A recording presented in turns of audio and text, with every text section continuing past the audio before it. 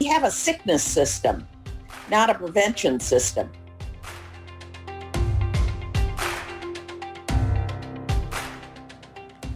On episode 2 of the Prevention Matters podcast, we speak with Donna Shalala, former Congresswoman and U.S. Secretary of Health and Human Services. She shares with us how her background in the Peace Corps prepared her for a career in public service, why prevention continues to take a back seat to healthcare, how to best communicate prevention information to policymakers, and what to do if you're ever invited to the White House. All of that and more coming up on this episode of the Prevention Matters podcast.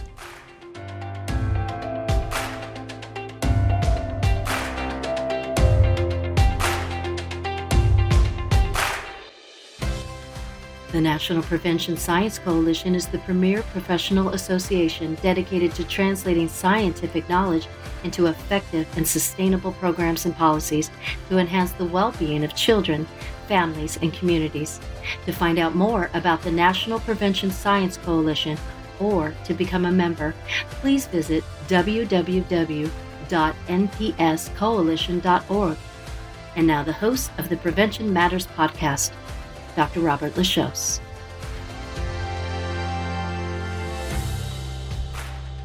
Dr. Shalala, welcome to the Prevention Matters podcast. Thank you. So I'd first just like to ask, tell us a little bit about your background and how it relates to a career in public service and your interest in health and human services. Well, I started out in public service. After I graduated from college, I went immediately into the Peace Corps and served for 2 years in Iran in a mud village. We built an agricultural college. I taught English, a little rural sociology. We worked in the villages. That was a life-changing experience because it really exposed me not simply to public service, but also to the role of the United States. It made me a citizen of the world. It taught me about the developing world and about poverty. And when I returned to the United States, I went to graduate school. Basically thought I was going to be a journalist, but ended up getting a PhD at Syracuse and then went on to an academic career at Columbia. When Jimmy Carter came to office, he was looking for women, and I was basically an urbanist with a lot of public policy experience. And they offered me a job at HUD as the Assistant Secretary for Policy when I was quite young. From there, I moved into higher education administration for the most part, though I taught every year in public policy, kept my connections in Washington, served on the board of the Children's Defense Fund with Hillary Clinton. People ask me all the time, how do you get to be a cabinet officer? And my answer is, you're very good in your field, and you make friends and you keep in touch for a very long period of time. And that's how I ended up in the Clinton administration as a cabinet officer. Wow. So you really think that serving in the Peace Corps really set the stage for a career in a number of different areas in public service? It did. And it is my favorite job by far. People ask me, what's your favorite job? Was it in academia? Being president of a university, being a professor, or being in government a couple of times? And my answer is no, it was the Peace Corps. So after being a public policy professor, working at HUD, and then serving as the U.S. Secretary of Health and Human Services, and later as a member of Congress, you must have dealt with both prevention of disease, mental health issues, health promotion, as well as health care. But prevention is much different than health care. How do you view the differences and similarities between prevention and healthcare, that is to say, clinical care? It's they're integrated in some ways. Prevention has always been a challenge in the United States. We have built a healthcare system based on specialists. We fund, our economic incentives are not aligned for prevention, for primary care, a little bit more in the Affordable Care Act, but we've really put our money into high tech, into well-trained specialists. It's the fundamental difference between us and the rest of the world.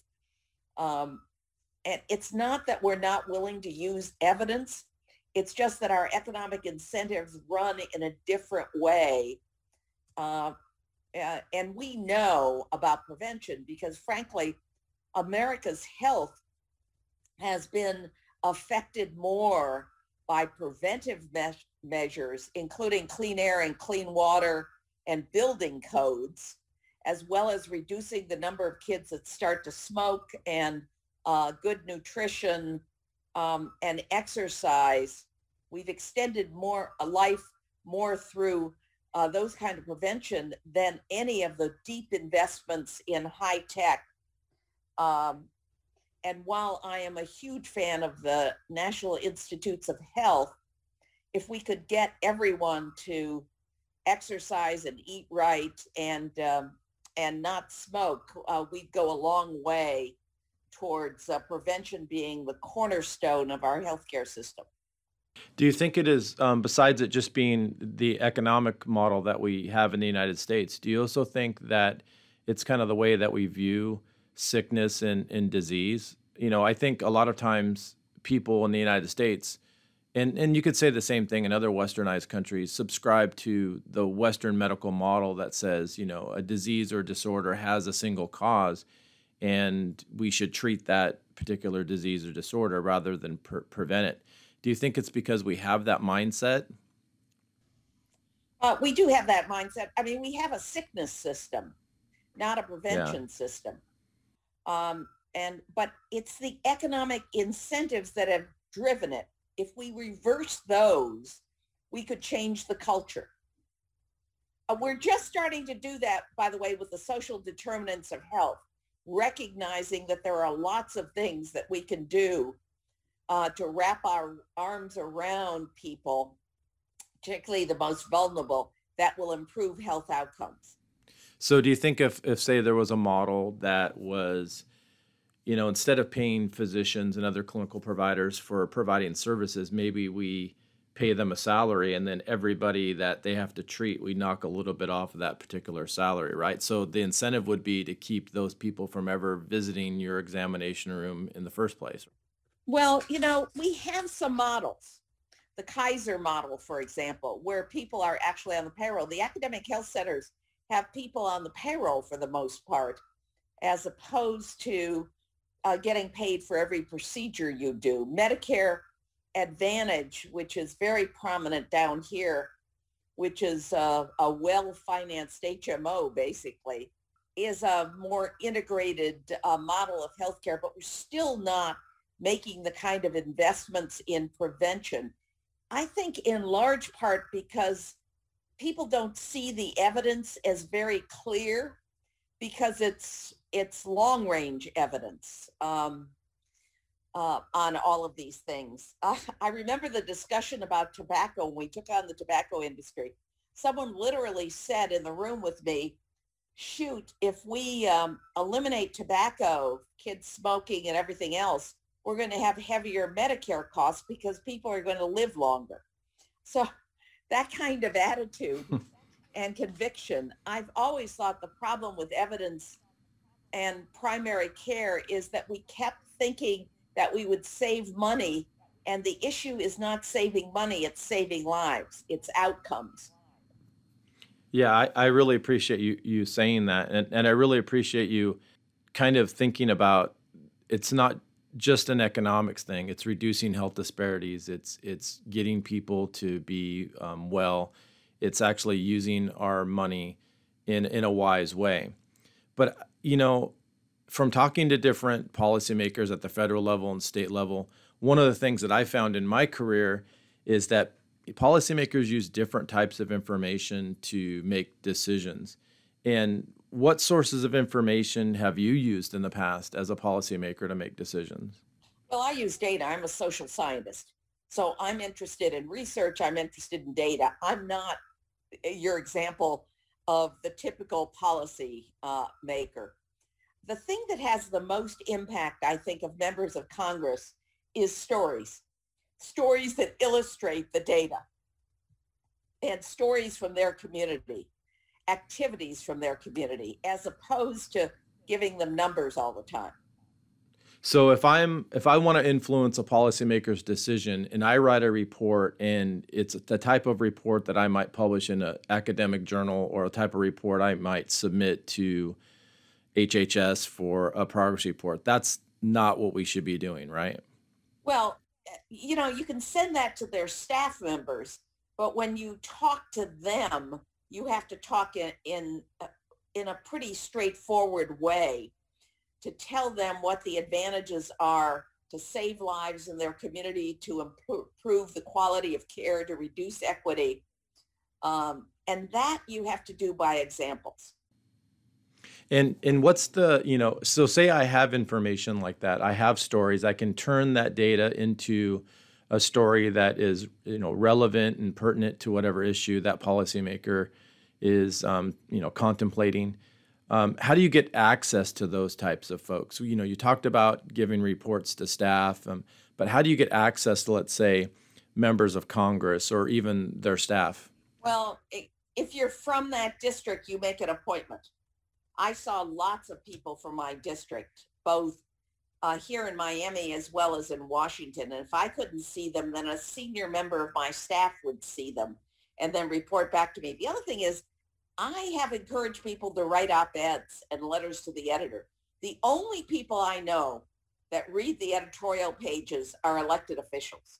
So what's the best way to reach members of Congress to influence them? The way to reach members of Congress is not through Politico, but through your local media. And so if I'm a researcher and I'm based in California and I want to influence a bill or an initiative that you would be working on in Florida, how do I go about doing that? I publish it in, a Miami-Dade County newspaper? You look at who's on the committee of jurisdiction and see if you can find a Californian. That makes a lot of sense. Tell us about your time that you spent interacting with the National Prevention Science Coalition, particularly your role on the House Prevention Caucus. Well, the House Prevention Caucus is trying to change the culture and trying to get more people interested in prevention. I think there are increasingly members of Congress that are interested in prevention. Look, as you go through a COVID epidemic, vaccines are prevention. Masks are prevention. Social distancing is prevention. So we're beginning to teach people that there are things you could do. We have just had the lowest numbers of flu that I think we've ever had in the United States, in large part because of the impact of COVID and the increase in the number of people that went out and got flu vaccines. Right. And not only just the flu, but other communicable diseases, common cold, all types of them. Now, as it relates to COVID-19 pandemic, how do you think that this pandemic has shaped the relationship between science and policymaking, particularly in the last couple of years? It's taught a lot of people that weren't interested in science, a lot of science. One of the things that I have seen as a result of the pandemic is that there's been an erosion in the public trust of scientists because of the way that this epidemic has been politicized. Well, of course, we've had that stream for a very long period of time, and it was played out by the previous administration, obviously. But, watch the millions of people that are desperate to get their vaccine. They may not have respect for science, but boy, they want what science has produced, their vaccine. And, I know you're all concerned about the deniers and the people that don't want to take the vaccine. That number is dropping dramatically as their friends and neighbors get the vaccine. And as employers say to their employees, hey, we can't open full time unless we've got lots of people that have had the vaccine. Do you think that the relationship between, researchers and science and policymakers is going to change in the next couple of years because of the pandemic? Obviously, what we saw during the Trump administration was kind of a real questioning on science and this idea that people can have different truths or different set of facts. Do you have hope that those types of that situation is going to be remedied in the future? Oh, yeah. I think as long as this administration is consistent in their messages, as long as the scientists are trusted, this is all about trust. As long as the doctors and the nurses are consistent in the message, I think that will actually improve America's attitudes about science. So if we can do that, if we can do a better job as scientists in giving policymakers truthful, transparent information in a way that's most useful to them, are you saying that we probably are going to do a better job of protecting the nation's health? Absolutely. I think we're about to go into the golden age of healthcare and science. And can you talk a little bit more about what you see as the golden age? Well, I just think that it's a matter of survival. And there's a recognition now of the interface between the economy and science. We used to talk about science being a driver of the economy, but now the health of Americans and of people around the world is directly related to a robust economy.